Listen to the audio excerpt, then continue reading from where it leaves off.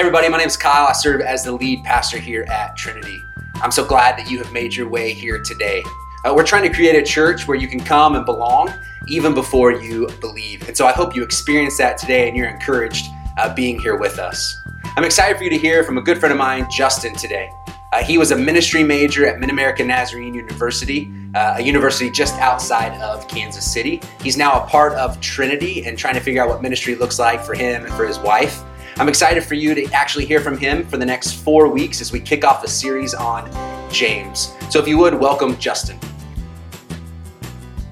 Well, I'll tell you what, Kyle pretty much took my whole introduction and gave it to you already. But I grew up as a pastor's kid, and if there's two things I know about vacation, and I know this is kind of way off topic, but you'll understand. Two things about vacation being a PK. One, we always played mini golf, and the second was that every single time my dad was not in church, the technology messed up.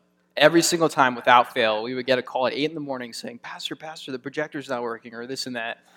And I'll tell you what, it's crazy because just how my life has been going the last few months as my wife and I are getting ready to have our first kid. It's been, yeah, we're excited.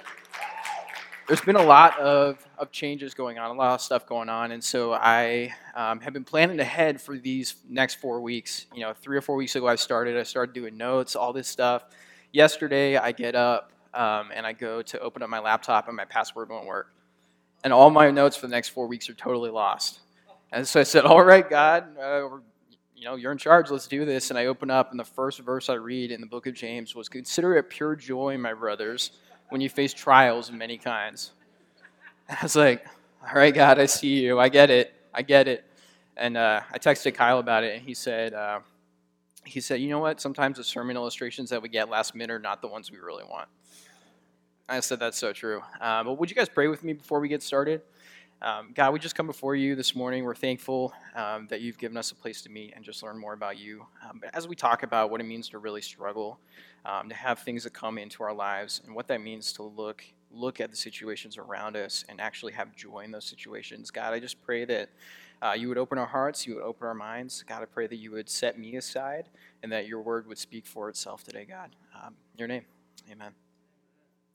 So like Kyle said, we're going to be moving through the book of James over the next 4 weeks, including today with me, but then some other people that attend here are going to be going over more of James. So we're going to be spending a lot of time in that book. So I kind of wanted to set the stage a little bit of who really wrote this book.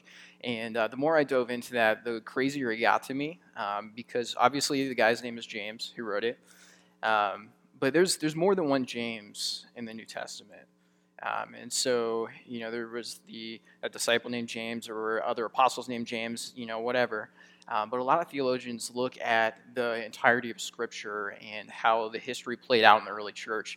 And it's pretty widely accepted that this James is actually the biological brother of Jesus Christ.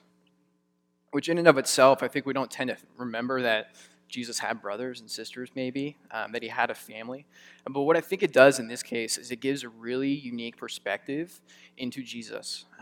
Because you think of the disciples, you think of Paul, they didn't know Jesus from the day they were born. James did. And it actually talks about how this man, think about it. Does anybody have siblings? I'm an older brother. Do we all have siblings, most of us? Can you imagine one day if your sibling all of a sudden claimed that he was the Messiah? I wouldn't believe my brother if he stood up one day. He's like, Justin, your whole life you've been going to church. You heard that, we have this Jewish heritage. One day there's going to be a Messiah. He's going to deliver us from oppression. He's going to save us all. That's me. I wouldn't believe him either. And James didn't.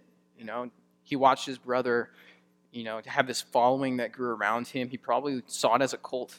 And then he saw his brother being hung on a cross and crucified, and he didn't believe. Can you imagine the pain and sorrow he must have gone through where his brother was dying in front of him for something that he thought was ridiculous? But then Jesus comes back from the dead, and James is like, I completely missed out on all of this. And so what we see here is a man who is so ridiculously changed by his faith in who Jesus was that I think it paints a really unique picture. If the man that grew up and saw Jesus in diapers, probably, and saw his humanity as he again went from a 2-year-old toddler, maybe you saw him when he's potty training, I don't know. But this man came to believe that Jesus was not only the Messiah, but he was God himself. And so what we see in this book, and I love how Ryder put it, we see James writing in a sense, he doesn't really talk about Jesus that much. But he sounds more like Jesus than any of the other New Testament writers. And I think that's because of the intimate relationship he had with Jesus. They had the same passions, the same desires. And so James kind of tells it how he is. And I think that comes from his disbelief originally. And he got so rocked, his world got so rocked that he's very blunt. And I love it. I love it because I think a lot of times maybe we sugarcoat stuff in our culture. We need to hear the blunt truth. And just like I did when I was preparing this sermon, God very clearly told me to get out of the way. And so we're just gonna read through the scripture, and we're just gonna dive into it together, what that means for in the midst of our trials, in the midst of our circumstances, to have joy. So if you have a Bible, like I said, even my slides were lost, so I can read it to you. If you have a Bible, take it out. But there won't be a PowerPoint today. We're just going to go through James. We're going to start right at the beginning, James 1, chapter 1, verse 1. So it says this: James, a servant of God and of the Lord Jesus Christ, to the 12 tribes scattered among the nations. Greetings.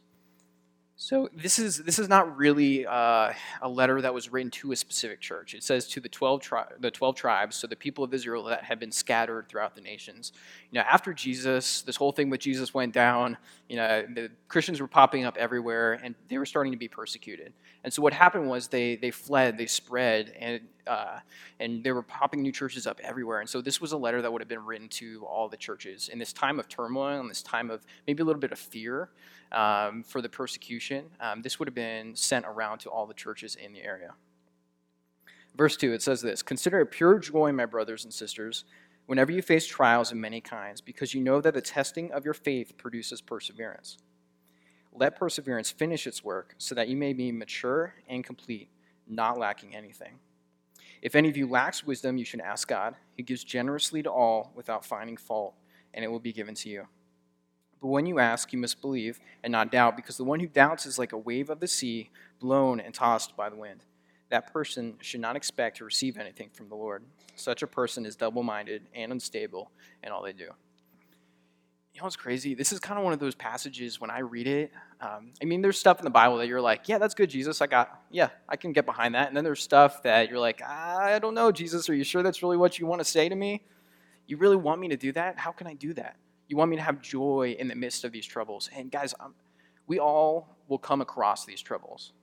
There's never going to be a person that breathes that's not going to come across some type of trial in their life. And that looks differently for everybody. It could be financial. It could be in your marriage. It could be with your family. For some people, it might even be just getting out of bed in the morning, finding that motivation. And the longer that I am alive and the more relationships I build, the more I realize that people deal with that, stuff like that. And I think we tend to always focus inward on our own troubles. We look at our troubles and they're always mountains. And then we look at other people's troubles and they seem like anthills because we're so inwardly focused, because we're so dependent on our own ability to get through it. It seems so big, we complain. But I think of the way we even view our troubles, the way we look at how we start to perceive them has to change. If we want to be full of joy in the midst of all circumstances, we have to look and see, where does it begin? These troubles, are they from God? Are they from others? Or they just happen? I think there's been something that's gone around in the world, and Christians have gotten a hold of it. But I don't really think it's biblically based, and that's the saying, everything happens for a reason. I know I've said it tons of times in my life. I've said it so many times. Dealing with people who had lost loved ones, I didn't know what to say. I said it. Everything happens for a reason. Now, I think everything has a cause. There's always something that causes it to happen. But I think what becomes dangerous is if we believe that God has a purpose for every single action that ever happens, or that God is doing this to you, or that God has done this. Sometimes crap just happens. And so what is God's role in that? He gave us free will from the very beginning. And in that free will, people make dumb decisions. We make dumb decisions. We put ourselves in situations. But what God promises to do is he never forsakes us in those situations.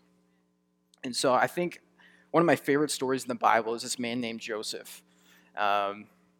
He was a brat, let's just be honest. If we look at this story and how it starts, he had a bunch of older brothers. He was young, he was immature, and God gives him this vision. And in the interpretation of this vision was that one day he would be greater than his brothers. And you're thinking, well, that's kind of cool. I like the underdog, whatever. But what he does is he goes to his brothers and he says, guys, I just want you to know, God spoke to me, and I imagine him kind of getting this little attitude. He's like, just one day you guys are all going to bow. You're going to bow right at my feet, right here. So you might as well practice right now. That's kind of how I feel he did it. And so if you know the story, his brothers threw him in a well. They didn't like it. And they all wanted to leave him for dead except for one. And then that one convinced the brothers not to leave him for dead, but to sell him as a slave and send him away. Talk about a trial, man. I mean, I think that came because of his stupid decision, because of his pride. And so he finds himself in a foreign land. He has no family. His father thinks he's dead. His brothers never tell his father anything about it. And so what he does is he becomes a slave in Egypt, and he's sold to a man named Potiphar. And it says that he continued to grow, to mature, to follow Christ. He did everything he could to be not Christ. He didn't know Christ yet, but follow God. And he did everything he could to be a man of integrity. And he continued to grow in recognition with Potiphar. And one day, Potiphar's wife takes notice of him. She liked what she saw, and she tried to seduce him. And what he does is he runs, he flees. He runs away so quickly from that sin that he leaves his coat behind. And in response to her shame or whatever she was going through, she actually tells Potiphar that Joseph had tried to rape her. And so he's thrown in jail. I mean, talk about bad circumstances. He did the right thing, and he's thrown in jail with no end in sight. So it says in the jail cell, he continued to trust God. He continued to follow him, and he became recognized among the other inmates, and became in charge of them. And then they started having dreams about their future, and he interprets them with the help of God. And God helps him, bring him to a point where he's introduced to the leader of the entire country because of his faith in God and God's ability to grant him the ability to interpret dreams. And this leader says, I have this dream, this is what it's about. And Joseph goes back and he says, well, there's going to be a massive famine in the land. And this is going to happen. And there's going to be 7 years of good times, and there's going to be 7 years where nothing's going to grow. And if we don't prepare now, everybody's going to die. And so this leader is so impressed by it, and he has been so faithful to God that he's raised to the second place command in all of Egypt, from a slave, from thrown in a well to a slave, and all this. I mean, this is years and years and years and years and years of his life in trial, in the jail cell, and doing all this stuff, and never once did God forsake him. And the end of the story is his brothers come back to him and kneel at his feet. They have no idea it's him. Kneel at his feet and beg him because they are running out of food. They can't take care of their family and their land, and he is the one who's in charge of divvying up the resources to help people. They kneel at his feet, just like it said, and he, in the end, looks at me in the eye and says, whatever you intended for evil, God intended for good. And what that story says to me is that no matter what circumstance we are going through, that God is ultimately able to turn it for the good of those who love him. He doesn't leave us in the midst of those without help. And so I'm going to say one phrase, if you remember nothing from today, nothing from the next 4 weeks, remember this phrase: God is large and God is in charge. God is large and God is in charge. I had a professor at Mid-America who told me that. I was in my intro to preaching classes probably, 4 years ago now. And every time we would talk about something, and we had some issue that came up, or we were worried about something, he would always say that to me: God is large and God is in charge. And ever since, every time I want to just shrink back in the midst of a problem or adversity, I remember that phrase, God is large and God is in charge. Because he is. So what does it mean? We know that God's going to be there, but what does it mean to really have joy in those situations? How do we do that? Well, the only thing that I can think of in Scripture where it really talks about how joy comes about, or the really root of it, is when it talks about the fruits of the Spirit. In Galatians 5, it says the fruit of the Spirit is love, joy, peace, patience, kindness, whatever. But it's a fruit of the Spirit. And so we can't expect joy to come of our own works or our own ability. It's not something that is from us. It's something that's from God. And the only way that happens is if we allow the Holy Spirit to dig roots down deep into our life to produce the fruits of love, joy, peace, patience, kindness, goodness, faithfulness, gentleness, self-control. So if we want to be people of joy in these circumstances, we have to allow God to do it in us. I think a lot of times it talks about, if you ask God, if you lack wisdom and you ask God, he's going to give it to you. I think a lot of times we ask God to help us through our trials and we don't like what he says. We find ourselves in a situation where we don't know what to do, and we ask God, and his answer is not easy. It's not what we want. It's going to stretch us. And so when it talks about these being divided, being of two minds, I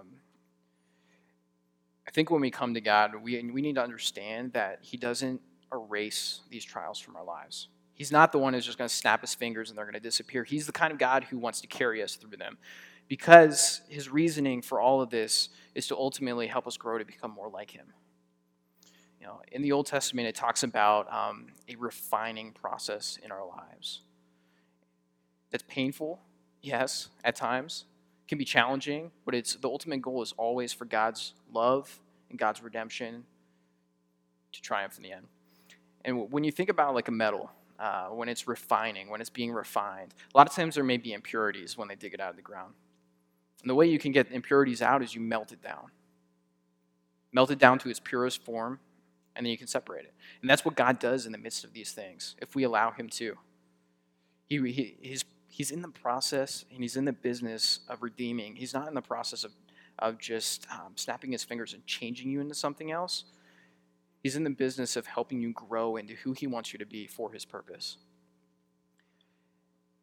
So God's large, and he's in charge. No matter what you're going through, you can say, Justin, you don't understand how difficult this is, and I know, but God does. God always understands what you're going through. Jesus was nailed to a cross. He gets it. He gets the enormous weight of pain, emotional, physical. He gets it. And here's the thing. He promises he's always in charge. He's always large and in charge. He always wants to help you through the other side with joy. And you see, when we trust God before these things come up, when we have that understanding that God is large and in charge, things don't faze us the same. When that joy is built so deep down inside of you and these things come up, you already have a mindset of, okay, God, you got this. You got this.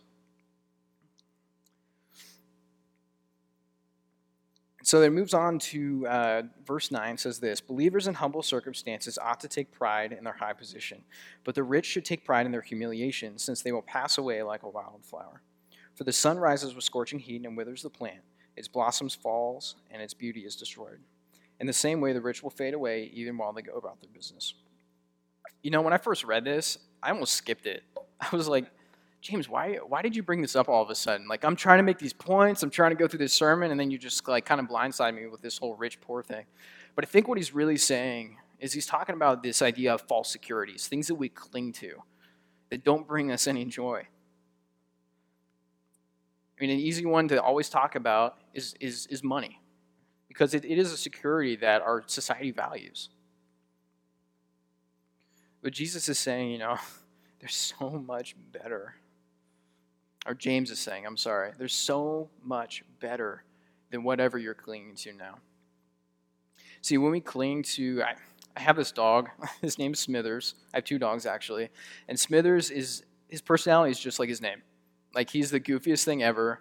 He is so clumsy. He runs into everybody. He tackles people. It's just, whatever he does, you just have to laugh. And I was in the backyard. I was playing tug of war with my other dog, and Smithers just likes balls. Like, he likes tennis balls. He likes Kong balls. Whatever he can have, he'll run around with it, and he won't give it to you to play fetch. He'll just hold on to it. But he was just minding his own business with a tennis ball, chewing it or whatever. And I started playing tug of war with our other dog, and he wanted to play tug of war. He wanted to come and join in with the fun, the joy that we were having, whatever. And when he ran and tried to jump in and grab onto the rope, he clotheslined himself because he hadn't let go of the ball. So here he is, and he just keeps going. He keeps trying to grab the rope with a mouth that's already full with this tennis ball. And I think that's what we do when we have these false securities in our way. And I'm not trying to say that having money is a bad thing. I'm trying to say that often the good things in our life that we use for security get in the way of the best. I had a professor, he was a counseling professor, he said this once: good is often the worst enemy of the best. God wants the best for your life. And that's being rooted in him in the midst of these circumstances.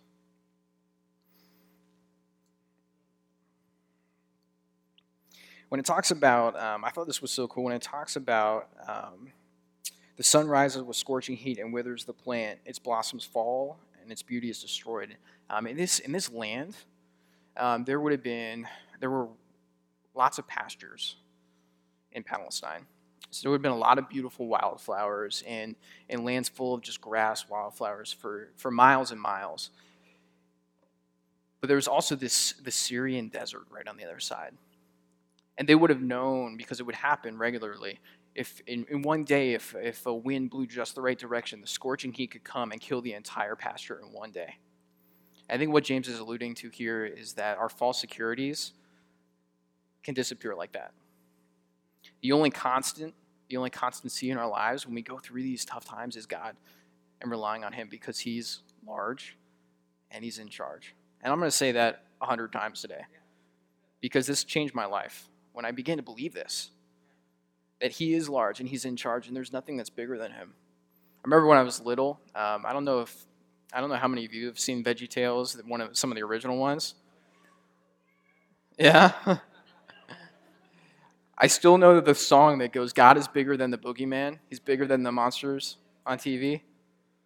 I love that song. That has stuck with me forever. But it's the same thing. We have to believe that God is bigger than whatever can come our way. Not that it's going to be easy. Not that it's not going to be difficult. Not that it's not going to stretch us and challenge us. But that God promises before it even happens that he's got you in his hands. In verse 12, it says this: Blessed is the one who perseveres under trial, because having stood the test, that person will receive the crown of life that the Lord has promised to those who love him. When tempted, no one should say, God is tempting me. For God cannot be tempted by evil, nor does he tempt everyone. But each person is tempted when they are dragged away by their own evil desire and enticed. Then, after desire has conceived, it gives birth to sin. And sin, when it is full grown, gives birth to death. Don't be deceived, my dear brothers and sisters. Every good and perfect gift is from above, coming down from the Father of the heavenly lights, who does not change like shifting shadows. He chose to give us birth through the word of truth, that we might be a kind of first fruits of all he created. I know it's kind of a big chunk, but what I hear James saying is kind of along those lines, that everything doesn't happen for a reason. Meaning that God doesn't make everything happen. When God chose to give us a choice and give us free will, he chose, and he knew, I know he knew, some of the results that would come out of it. It would be crappy decisions by us, situations we would put ourselves in. It would mean that we would be tempted to do evil. It would mean that people would choose to do evil, people would perish. So we can't look at situations in our life where someone chose to do evil and say that God did that for a reason. But what we have to believe is that there is still some meaning found in there. That when the world turns to crap, God still has an ultimate purpose. It says in Revelations that one day he will wipe every tear from our eyes, that everything will be made new. And as Christians, that's what we long for, right? We feel the brokenness in our world around us. We all do. We live in the world. But I think our response when we realize God's role in all of that has to be one of trust. It has to be one that's built in knowing that he is always trying to grow us into the person that he can use. When I look at the story of Joseph, when I look at my life, at times in my life, where I was too immature to be used by God, and God very quickly shut that down and gave me an opportunity to grow. Joseph couldn't have been used. He was too immature. He was a brat. There's no way he could have done what God was calling him to do in that circumstance. And although God didn't make his brothers throw him in a well and sell him off to slavery, God did use that for good. God did use that to develop Joseph into a person that could save his family.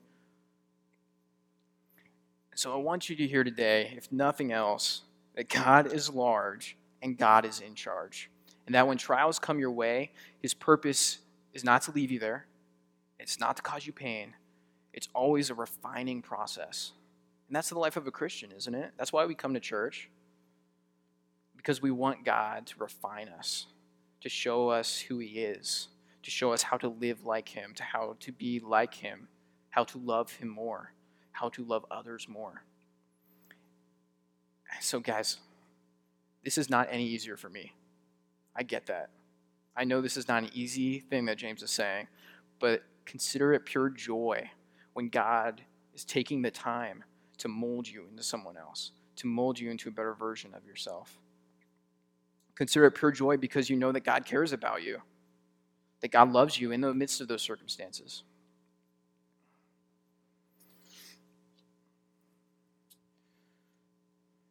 I could go on and on about different stories in the Bible where God has proved this to me. And he brought all these stories up, and I don't have enough time to go through all of them. But God has shown us, if you read through the Old Testament, you have stories of Daniel who was thrown in a lion's den, and God saved him from that. You have the story of Shadrach, Meshach, Abednego, who were thrown in a furnace, walked out unscathed. Paul, he was stoned twice, I think, and walked away. Then he was shipwrecked in an ocean, floated to shore. You know, these stories of these immense trials that God has used to teach people and to lead the church through them. And so my hope today, like I said a million times, is that you would know in your life that God is large and he's in charge. No matter when your plans fail, like mine did with all my sermon prep, God's large, he's in charge. And so my hope today is that we would begin to believe that. Because James, as we'll learn in the next few weeks, he's not about just hearing. He's not about just listening or just reading. He's very much about living it out. And I think that comes from his past.